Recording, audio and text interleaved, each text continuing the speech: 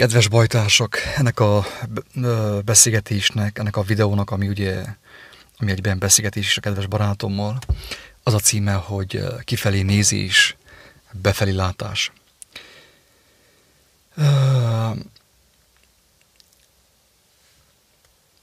Nyilván egy nagyon fontos dologról van szó, mint eddig is. Mindig fontos dolgokról beszélgettünk mi itt ezen a csatornán.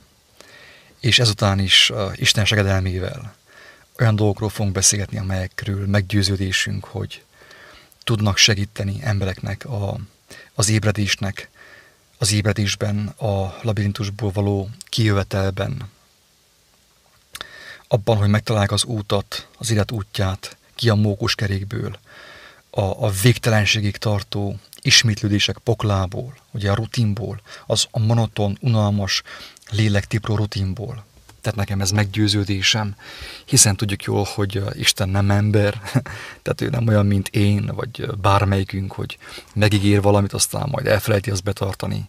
Ő valamit ígért, azt ő közítette ugye az őt szerető embereken keresztül, tudomásunkra adta, hogy ő hűséges, ő betartja az ő ígéretét, főképp, hogyha ráfigyelünk, és vágyakozunk arra, hogy megértsük a teremtés lényegét, az életnek a lényegét.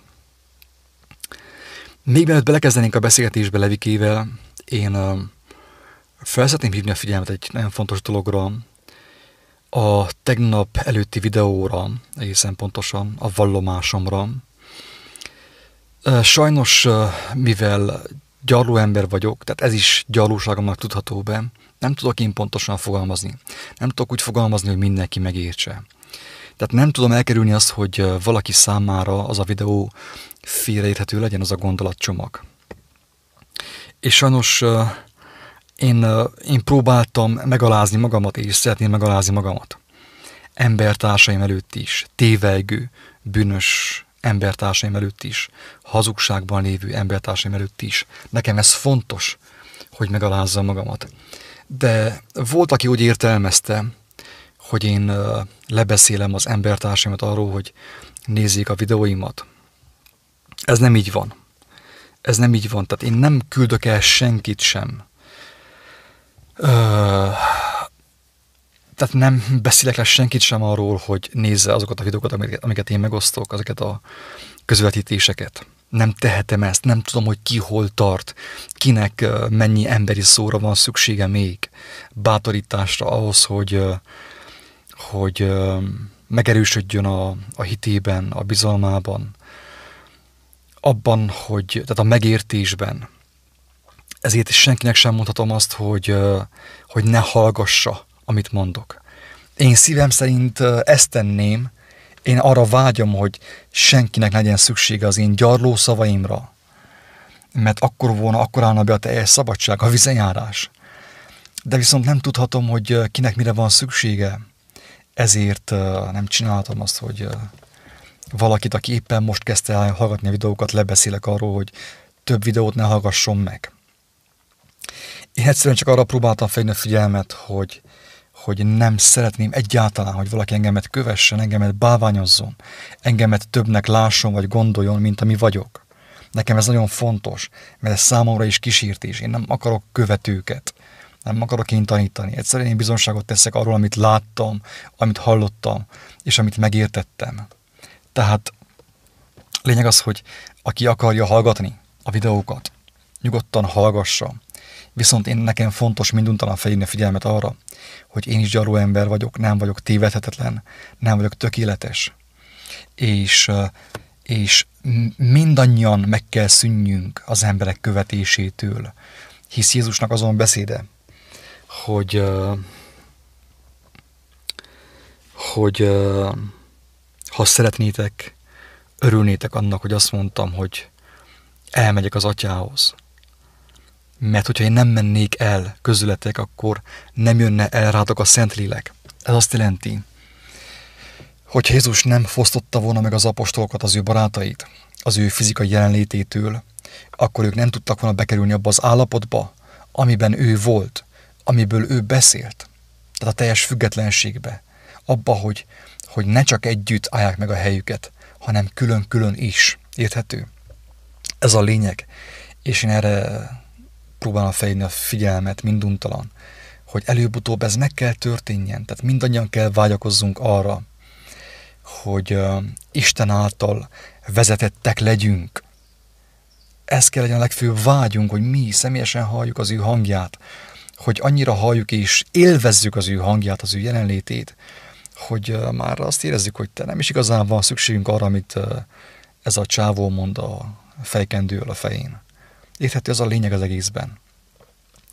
Na de mindaddig, amíg az embernek van szüksége bátorításra, egy kis emberi szóra, én nem bánom, hogyha hallgatják a videókat. De az a lényeg, amit elmondtam. És a másik lényeg, ugye, amit szoktam folyton hangsúlyozni, ez még mindig a bevezető mellesleg, az, hogy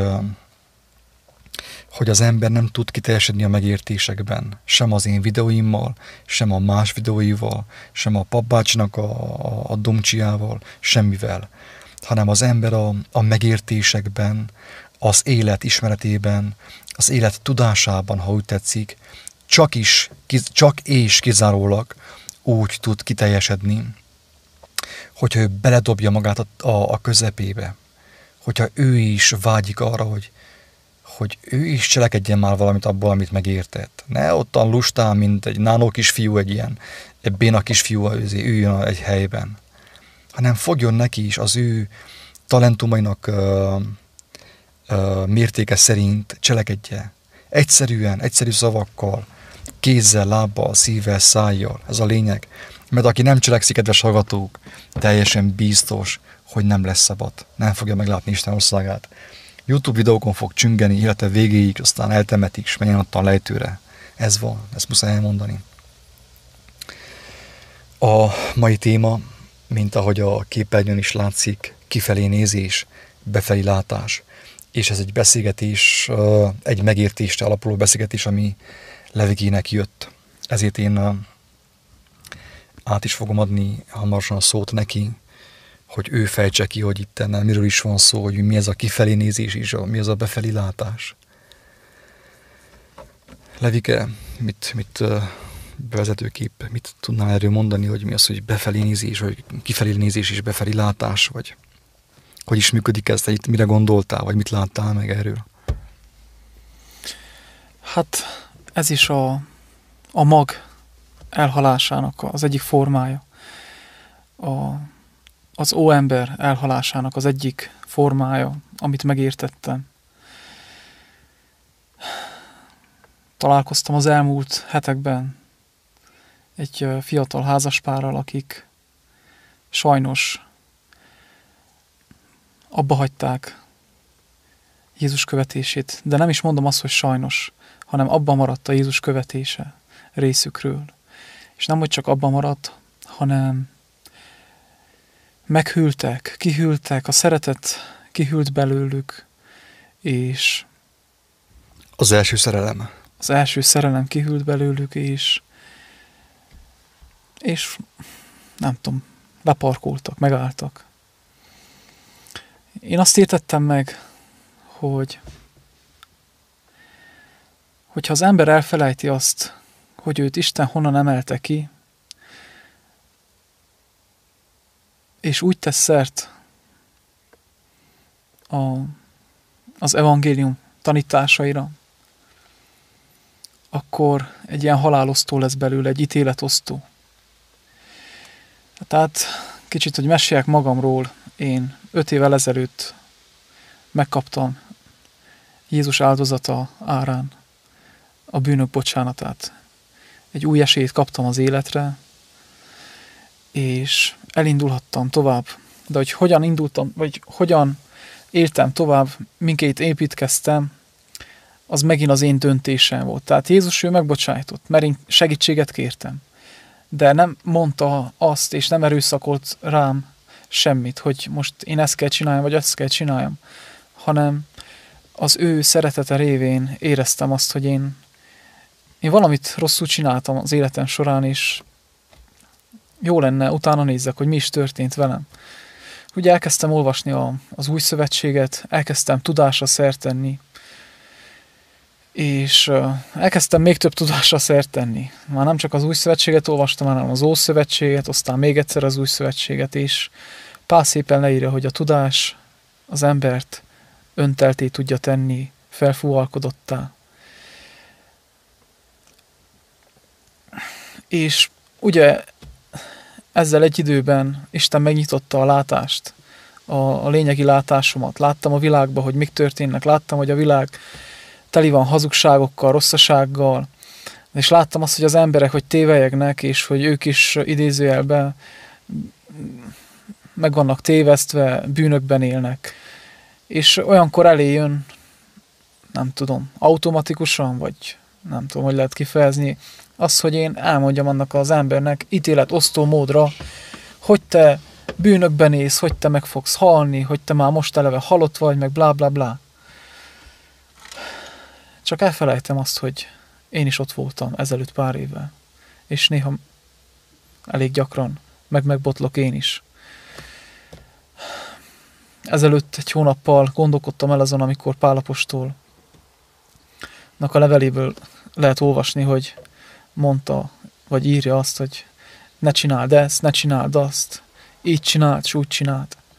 És úgy elgondolkoztam, hogy Pál apostolnak ez vajon mennyit segített volna, hogyha valaki odament volna ő hozzá, amikor még úgy élt, ahogy élt, és megfogta volna akár a nyakát, odahúzta volna magához jó közel a másik szem, és megmondta volna Pál apostol, vagy Saul, te nem jó gondolkozós, ezt így nem szabad, s azt úgy nem szabad, te így csináld, s másképp csináld. Lehet, hogy az akkori Saulnak az lett volna válasza, hogy lefejeli a másikat, vagy megfogott volna egy darab követ, s fejbe vágta volna. Tehát Pál apostolnak is a kegyelem volt az, ami megváltás hozott az életébe, és meg tudta tagadni önmagát. Én nem azt mondom, hogy rosszak a levelek, sőt, nagyon jók, de azoknak az embereknek, akik még tévelyegnek, akik még a világban keresik az élet értelmét, nagyon kevés az esélye az, hogy ők úgy térjenek meg, úgy jussanak belátásra, hogy elkezdjük nekik sorolni a bűneiket, a gyengeségeiket, a rosszaságaikat. Én úgy érzem, hogy én úgy tudom, úgy tapasztaltam, hogy ezzel még inkább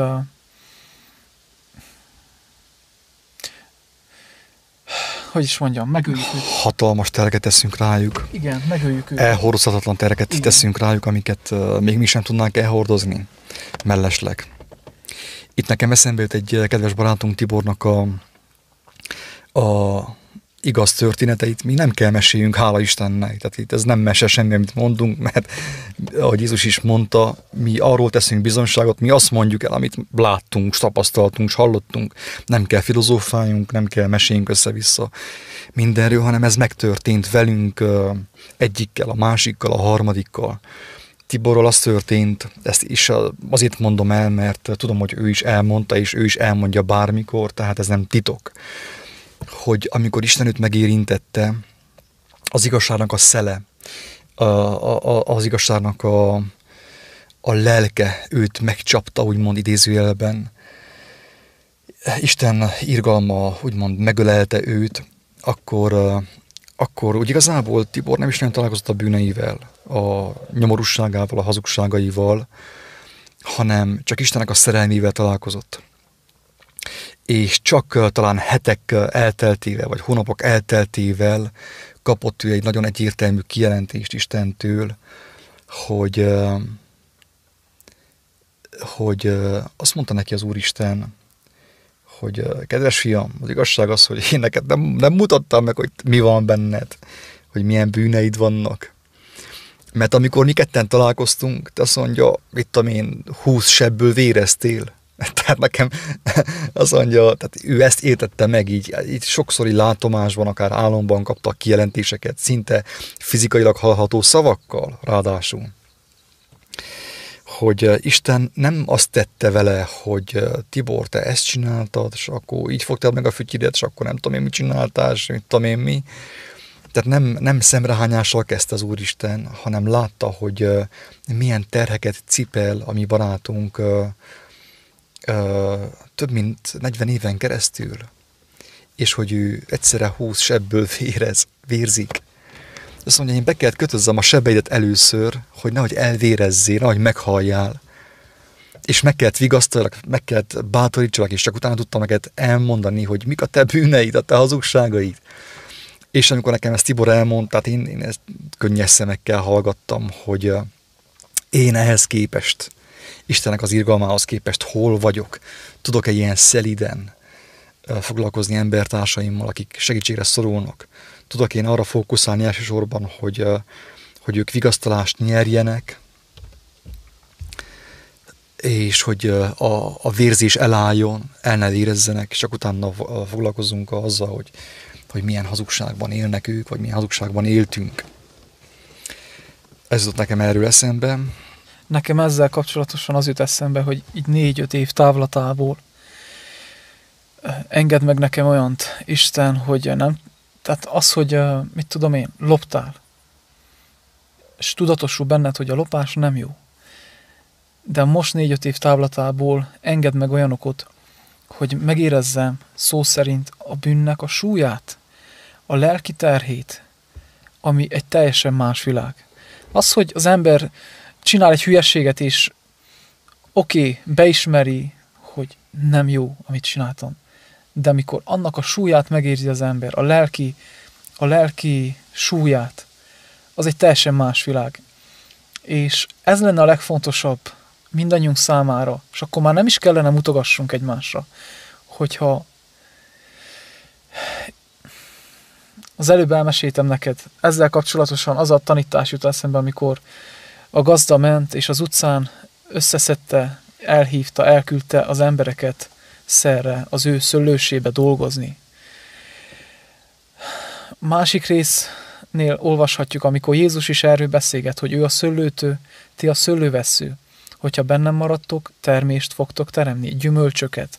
A gyümölcs az, hogy emberek általatok el fognak jutni Istenhez. Bizonyságot tesztek Istenről, Jézusról, az ő áldozatáról. De eközben az Atya megtisztítja a ti lényeteket a rossz vesszőtől, a vadhajtástól, úgy írja a vadhajtás, a vadtermészettől, az állatias természettől, és ez egy folyamat. De amikor már én is ott dolgozok a szőlősbe, már én is azt a munkát végzem, amit az Atya, én is elkezdem metszegetni az embereket, én is azzal a lelkülettel, hogy Isten engemet megtisztít, azzal a lelkülettel és azzal az indulattal tisztogatom én is az embertársaimot, de hát én hányszor éreztem volna azt, hogy Isten engemet vádol, hogy engemet nekem leordítsa a fejemet, vagy hasonlók, egyszer se. És az a baj, hogy amíg az ember nem enged a hívásnak, és ezáltal nem tudom, tehát akkor, amikor az ember enged a hívásnak, egyszerűen az a meghalás, a régiek elengedése és az új ember növekedése, újjászületése. Szavakkal alig találom a szavakat, hogy elmondjam ezt. Ez a valódi meghalás. Én az elmúlt 40 napban Isten hívására elmentem Magyarországra, hátrahagyva szinte mindent, és megtapasztalhattam, megízlelhettem a szolgálatot, az örömteli szolgálatot. És ebben a szolgálatban éreztem azt, hogy a szolgálat alatt az ember hogy változik át, hogy változtatja Isten át. Megtapasztalhattam azt, hogy milyen, amikor egy ember befogadja az evangéliumot, és elindul ezen az úton, vagy nyitott lesz erre az útra. Közben meg eszembe jutott az, hogy ebből vállalkozást csinálnak az emberek, pénzt, hasznot. Akkor nagyon mérges is lettem. De igazából a legfontosabb az, és a legédesebb az, hogy tényleg az embernek a régi énje teljesen megszűnik, és Krisztusi lesz. Ez a legértékesebb, és annyira bánom, annyira sajnálom, hogy emberek ebből pénzt csináltak. És ehhez kell ugye a befelé látás, tehát az, hogy az embernek a természete megváltozzon, ehhez kell a befelé látás. Úgy tudnám én összefoglalni röviden itt, amiről beszélgettünk korábban Levikével, mert ez egyfajta ilyen reluáre, tehát egyfajta ismétlés. Összegezzük a korábbi beszélgetést.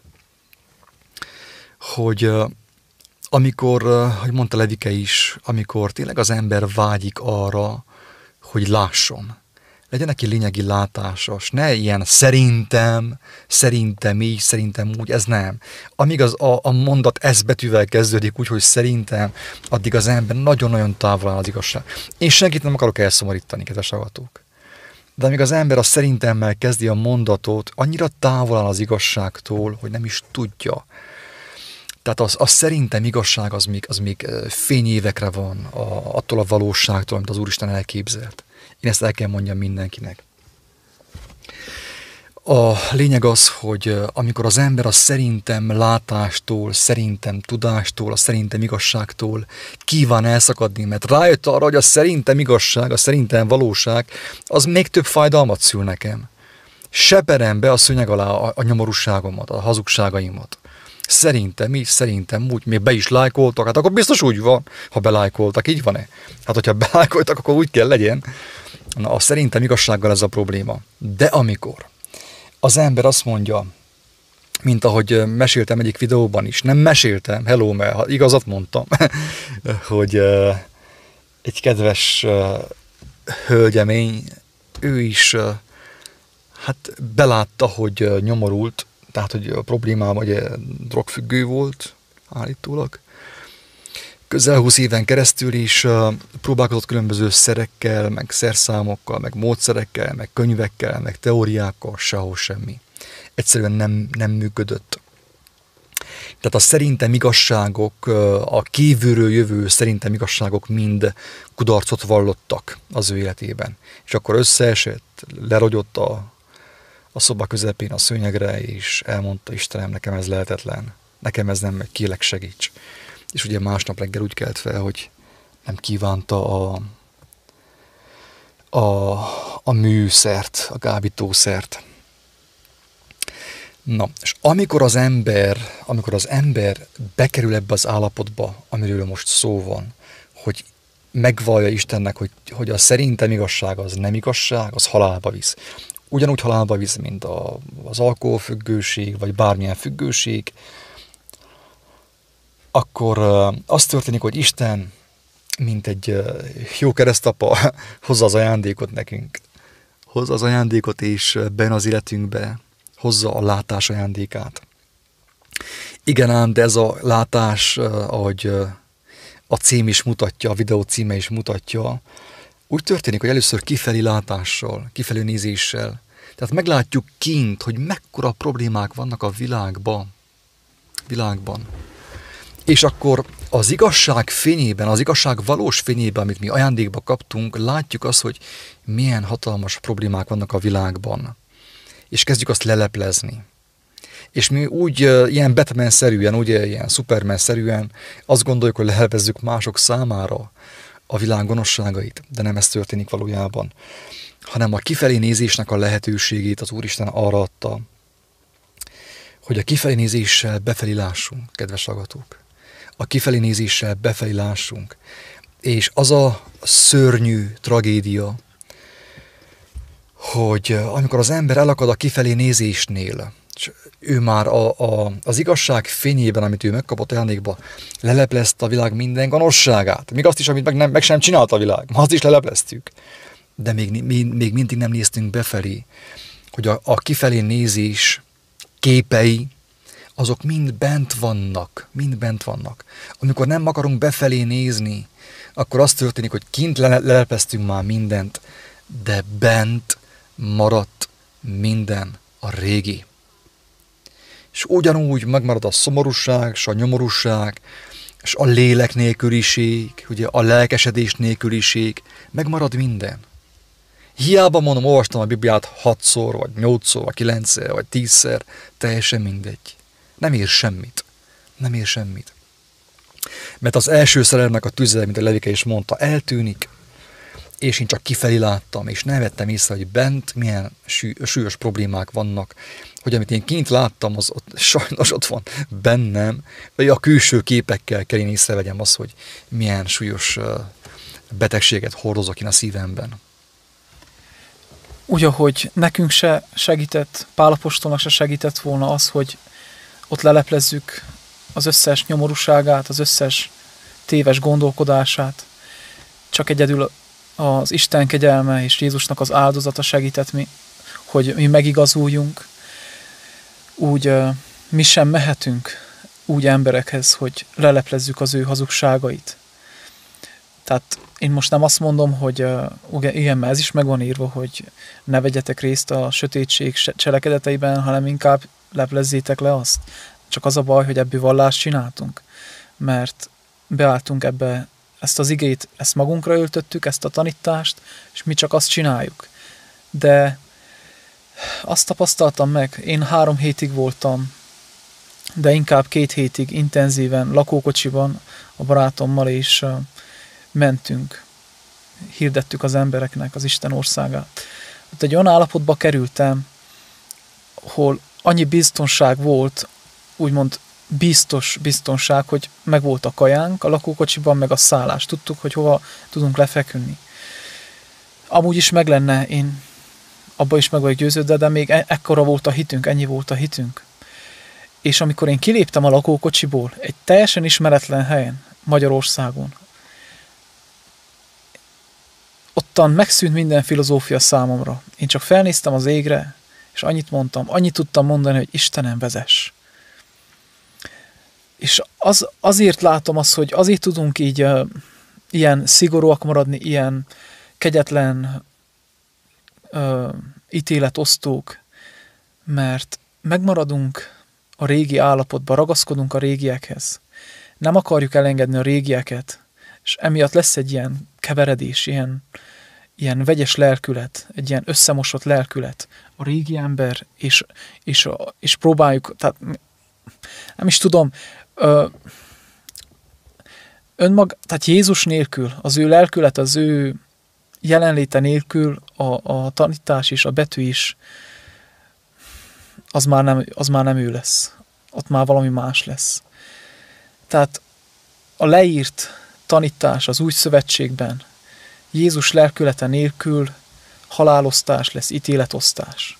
Ha azt először nem alkalmazom én magamra, és akkor ottan az ember már nincs választás, ottan meg fog halni, de örömmel,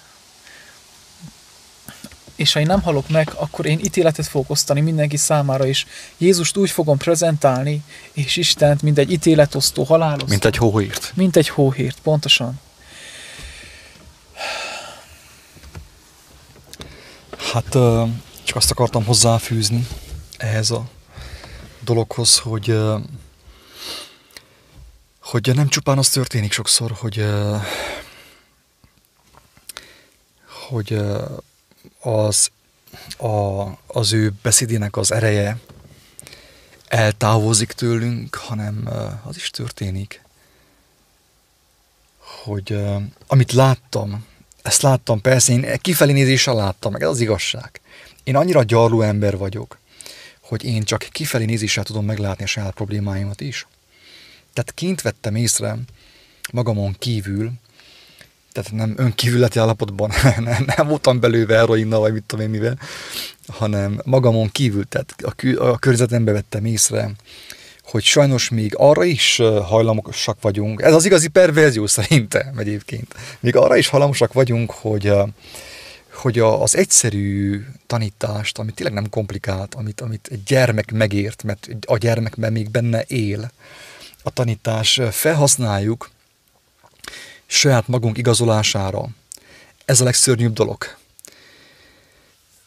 És erről ugye több vitánk is volt, meg sokat beszélgettünk erről, és vívódások voltak mindannyiunkban, hogy miért nem mondom azt, hogy te, amit ő mondott igaz, nem kételkedek abban, hogy nem igaz, amit ő mondott. Nem kell azt megmagyarázni. Az megmagyarázza saját magát. A lélek él és mindenható, megmagyarázza saját magát. Csupán annyit kéne tegyek, hogy mondjam azt, hogy Én hiszem, hogy amit ő mondott igaz. Szó szerint.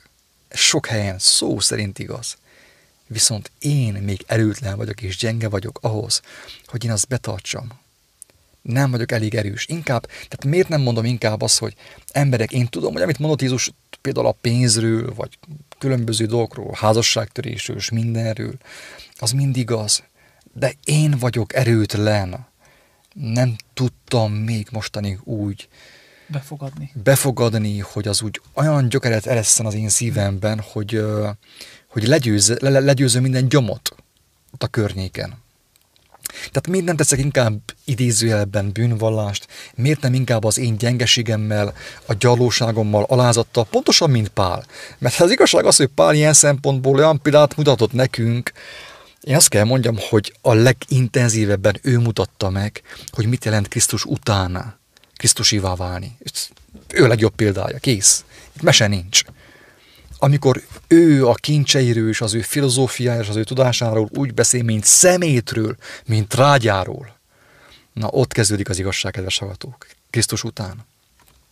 Ott kezdődik az igazság, amikor én azt mondom, hogy én hiszem, hogy igaz minden szó, de nem jutottam még oda, nincs elég hitem, nincs elég bizalmam, de vaj, ha az Úristen megkönyörülne rajtam, akkor nekem is volna akkora erőm, akkora bizalmam, akkora hitem, hogy ezt úgy csinálja, mint ahogy csinálták Jézusnak az első haverai. Érthető, ez a lényeg. Tehát a kifelé nézést kétféleképpen lehet megközelíteni, kedves hallgatók. Egyik az, hogy úgy közelítem meg, hogy jaj, mekkora baj van a világgal, és a másik az, hogy úgy közelítem meg, hogy kifelé nézzek, és azt mondom, hogy Istenem, irgalmaz nekem, bűnösnek. Tehát kifelé nézek, látom a szart, a trágyát, és azt mondom, Istenem, rajtam könyörülj, mert legalább most megláthattam. Kifelé nézve, befele láttam, és megláthattam, hogy mi van a szívemben, az én lelkemben, az én valómban. És hát könyörű rajtam, hogy én ettől nem tudok megszabadulni. Mert Jézus egyértelműen kimondta, hogy embernél lehetetlen. Tehát tényleg hatalmas szükségem van az ő irgalmára, hogy elvégezze a munkát bennem, a látást, a bátorságot elvégezze bennem, a tetrekészséget elvégezze bennem, a szolgálatkészséget elvégezze bennem, a ráfigyelésnek az örömét, a ráfigyelésnek a kívánságát elvégezze bennem. Mert ha nincsen meg a kívánság bennem, hogy ráfigyeljek éjjel-nappal, azt mondja, hogy a hét minden napján, nap 24 órájában ráfigyeljek. Mert elmondta Jézus, tudta, hogy mivel küzdködünk, mert ő is valamelyest ő meg kellett élje, ugye emberré lett ő is. És tudta, hogy milyen fájdalmakkal, milyen nehézséggel küzdködünk. És azt mondta, hogy halljátok-e, hát az igazság az, hogy én látom, hogy mi a probléma. Én is megéreztem a bőrömön, mert én is bőrbe jöttem be. És azt mondta, hogy virasszatok. Tehát nem halott mellettem imádkozunk, keressük a halottakat, hogy virasszunk mellettük, nem erről van szó, hanem hogy világítsatok, virasszatok, legyetek résen, és imádkozzatok, akár bőtjetek. Mert a lélek ugyan kész, a lélek kész, a lélek úgy vágyakozik haza, mint a kicsi baba az anyatejre. A lélek ugyan kész, de a test erőtlen. A testünk nem bírja követni azt, amire a lélek vágyakozik, ugye? És ezért legyetek résen, virasszatok, szolgáljatok, menjetek be a szőlőbe, dolgozzatok, be a búzába, ott is dolgozzatok, mert a lélek készen van, de a test erőtlen. És a testnek az erejét, az már akkor használjátok a léleknek a szolgálatába, állítsátok, és akkor kész, megvan oda a bűn kérdése, a bűn problémája, ugye? De mindaddig, amíg az ember a testét nem akarja a lélek szolgálatába állítani, teljesen egyértelmű, nincs, ahogy megszabaduljon a saját megkötözöttségeitől. Most saját magunk ellen fogok bizonyságot tenni, hogy önmagában, tehát saját magunk ellen, és azok az emberek ellen, akik hasonlóképpen is csinálták, vagy csinálják.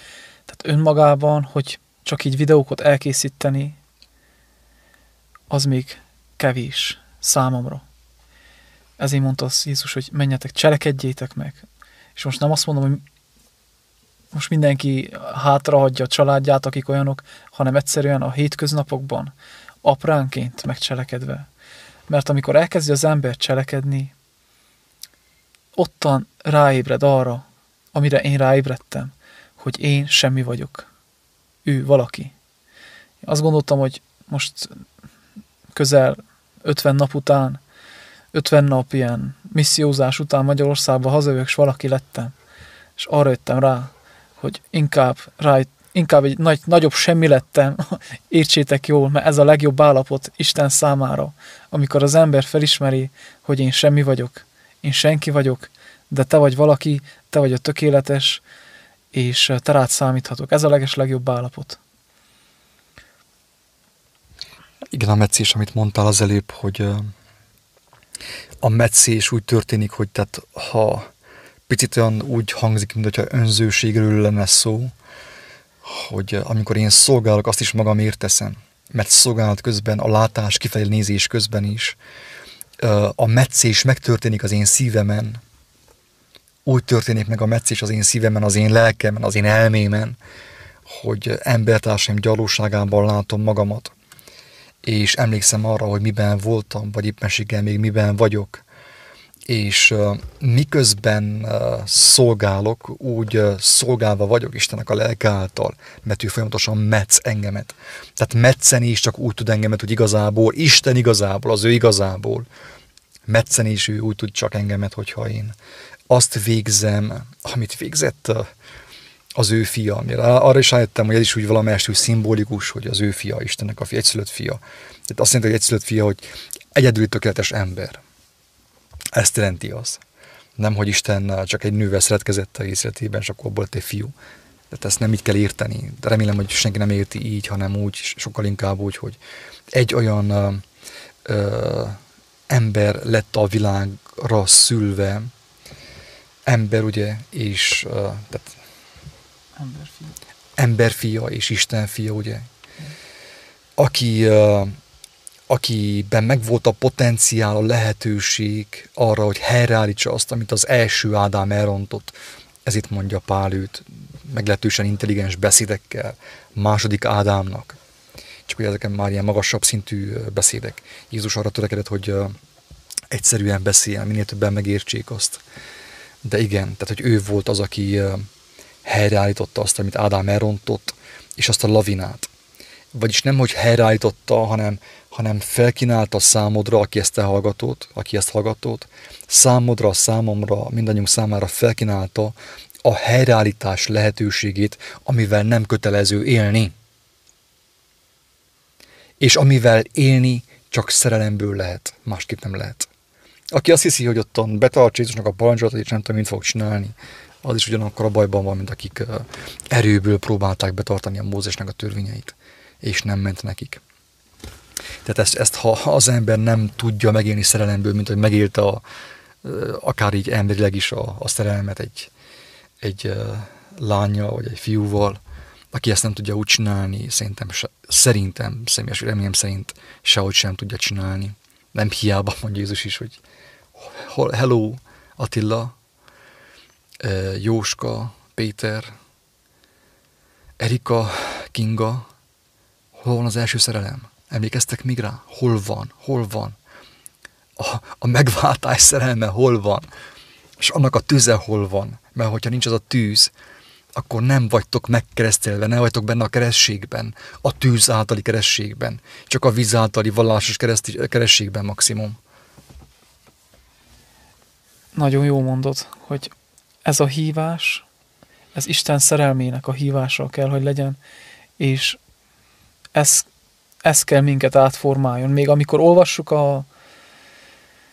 az új szövetséget, még akkor is ez a hívás kell legyen, még ez is az ő hívására kell történjen, az olvasás.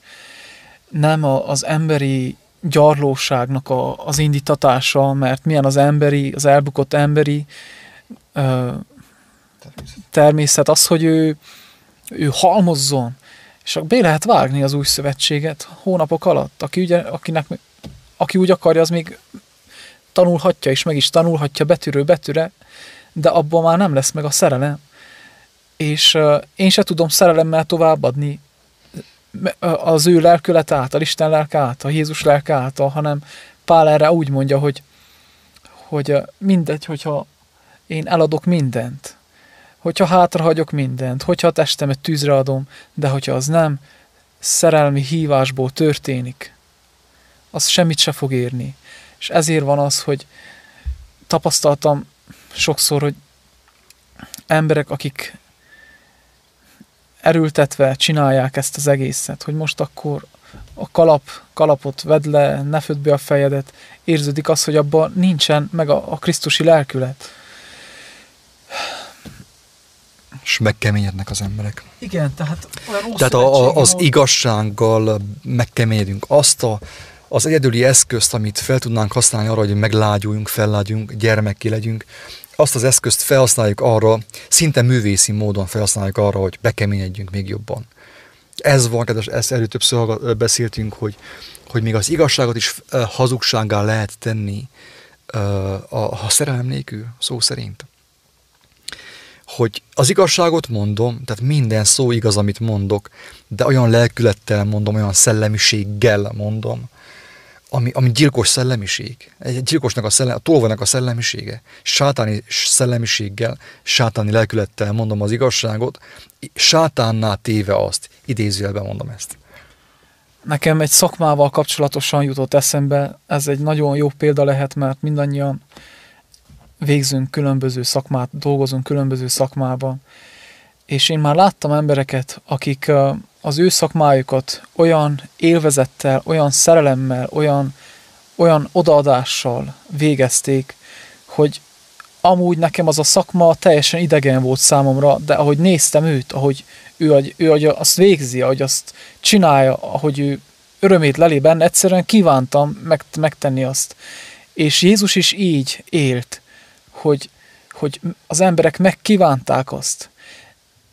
És csak így lehet, hogy az ember meglátja benne azt, hogy az, amit ő csinál, abban élet van, abban öröm van, még hogyha áldozatot is kell hozni, úgy is. De lehet úgy is csinálni, hogy fog csikorgatva, kedvtelenül, hitetlenül, erre mondja Pál, hogyha nem hitből, nem szerelemből csinálod, törvényből, bűn az, akkor inkább ne is csináld. És tényleg ez olyan jó. Ismerjük el őszintén, hogy én ezt még nem tudom befogadni, én ezt még nem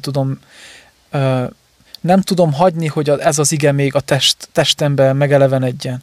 Nem tudom hagyni, hogy az ige testé legyen bennem.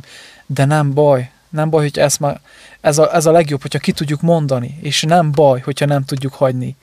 De ez a legfontosabb, hogy tudjuk kimondani, hogy én még nem állok kész. Ez nekem még sok, ez nekem még magas, én még ezt szeretem.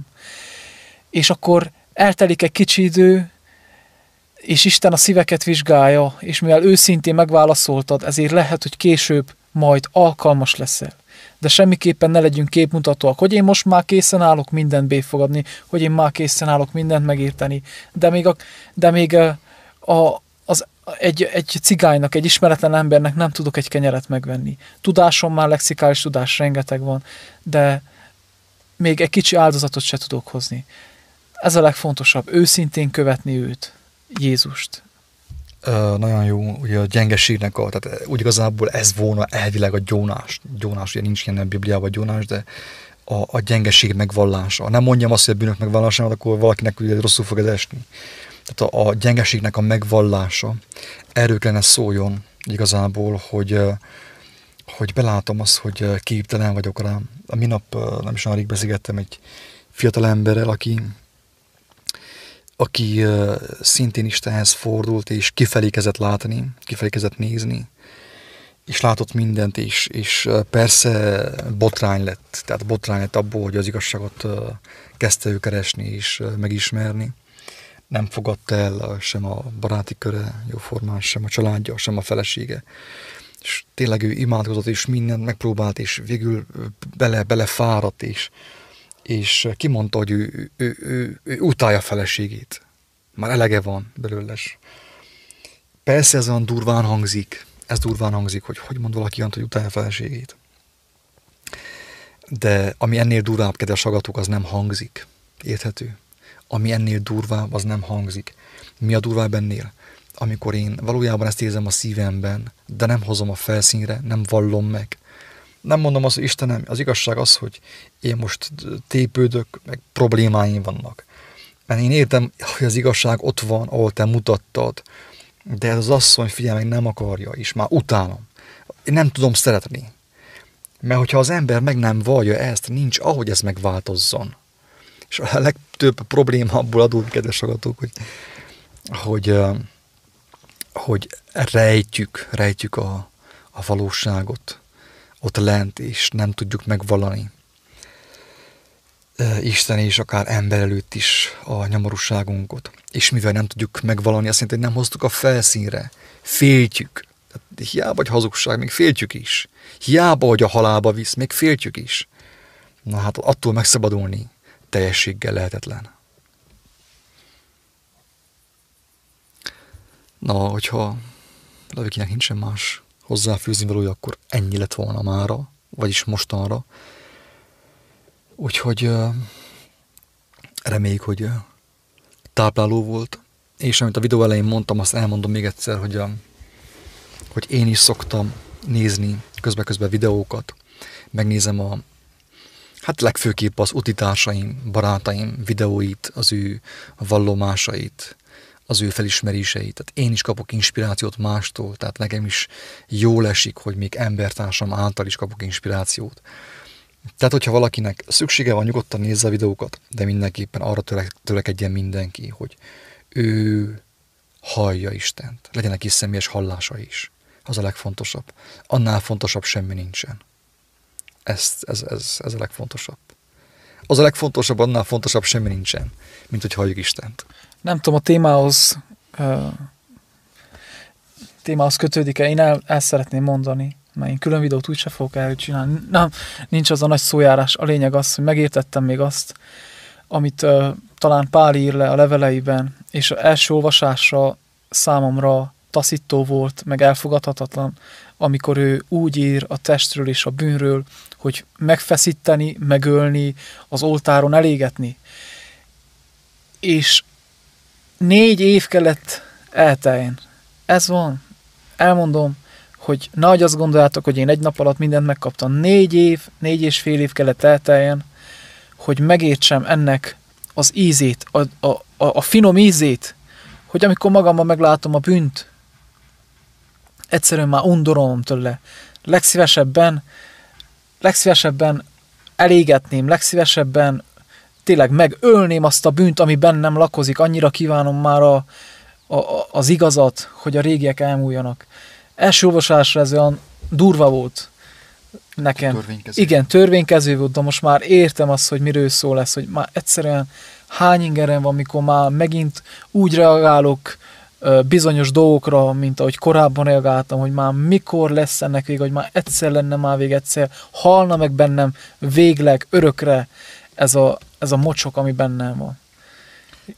És hogyha úgy olvasom az egész új szövetséget, hogy a szeretet és az igazság szemüvegén keresztül, és elsősorban magamra alkalmazom, és türelmes vagyok, és álhatatos vagyok, mert ez nem egy gyors talpalló, hanem ez az örök élet, hogy megismerjük Istent és Jézus Krisztust. Akkor tud hitelesen és egészségesen és természetesen növekedni az ember a Krisztusban. Hogyha én elültetek egy magot, holnapra abból nem lesz teljes egészséges búzaszár. Ha elültetek egy csemetét, nem lesz holnap, egy hét múlva egy kifejlett, egészséges fa. Annak idő kell a folyamatos gondozás, öntözés, és ezt Isten megadja, ha mi őt keressük. Ha mi keressük az igazságot, ő ezt elvégzi bennünk. És akkor majd lesznek igazi gyümölcsök rajta, duzzadt, érett, ízes gyümölcsök. De annak meg kell adni az időt, és meg kell adni a lehetőséget. Látjátok, hogy ebben például most mennyire egyértelművé vált az, hogy mit jelent az, hogy a betű megöl és a lélek megelevenít. Mert én találkoztam emberekkel, sőt, nem hogy emberekkel, magamban is találkoztam ahol a jelenséggel, hogy hát én olvastam a betűt, és én azt akartam betartani. és minden inkább akartam betartani, annál nyomorultabbá váltam. És rájöttem, hogy Istenem, én ezt be sem tudom tartani, most akkor te most megtréfáltál engemet? Te most gyötörni akarsz engemet az ilyen törvényekkel, amikor be sem lehet azt tartani? Érthető? Hogy az ember olvassa, de hogy olvassa? Nem jól olvassátok, hé! Jakab apostol azt mondja, hogy kértek, de rosszul kéritek, nem úgy kértek, akinek kérni. Tehát olvassuk, de rosszul olvassuk, nem úgy olvassuk, akinek kéne olvassuk. Hogy nem engedjük, hogy az megérjen bennük, nem engedjük azt, hogy nem látjuk be, hogy Istenem, ez lehetetlen. Én ezt nem tudom betartani. Oké, hát most akkor Pál vagy megviccelt minket, vagy nem, de ezt nem lehet betartani. És akkor azt mondja a fater tényleg, a mennyei édesapa, hogy na, ezt akartam, hogy végre már jöjj rá arra, hogy nem lehet ezt betartani. Embernél lehetetlen, és Istennél minden lehetséges. Tehát, hogy szükségem van arra a lélekre, arra a lelkületre, amit ajándékban megkapok Istentől, ami engemet felhatalmaz szó szerint, megerősít abban, hogy be tudjam tartani ezen dolgot. És nem azért tartom meg, ezt olvastam Páltól, hanem már szinte nem tudom másképp csinálni. Mert megkaptam azt a kegyelmet, hogy tudjam úgy csinálni, ahogy az jó, és ahogy az tökéletes. A hazugságok, a tévedések, és ebből kifolyólag annak a gyümölcse is évek hosszú során jött bele, én fogyasztottam. Hogy akarnám azt, hogy az igazságot mindegy piton, kígyó, amikor a tehenet egyszerre lenyeli, úgy akarjam felfalni, hát én meghalnék, belehalnék.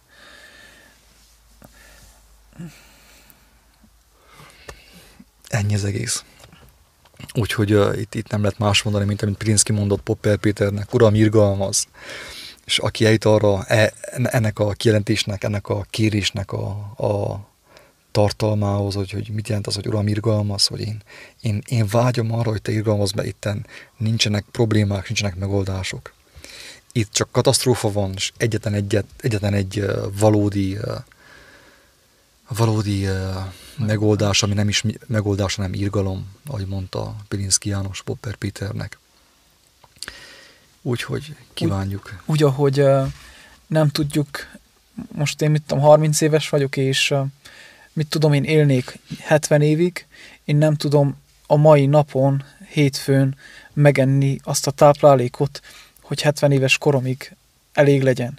Szükségem van minden nap egy kis táplálkozásra. Mindennapi kenyérre. A mindennapi kenyérre, pont úgy a lelkiekre is. Úgy, ahogy amilyen hűséges vagyok a testemhez, hogy minden nap megadjam neki a táplálékot, a testi táplálékot, pont ilyen szükség van a lelki táplálékra is, és hogy hűséges maradjak ahhoz is, hogy kívánjam. De hát, hogyha az ételek ilyen jók és ízesek, és jól esik fogyasztani, mennyivel inkább a lelkieket, az igaz lelki eledet. Kedves bajtársak, ingyen kaptátok, ingyen kaptuk, ingyen adjátok, ingyen adjuk. Isten áldjon mindenkit, sziasztok! Isten áldjon!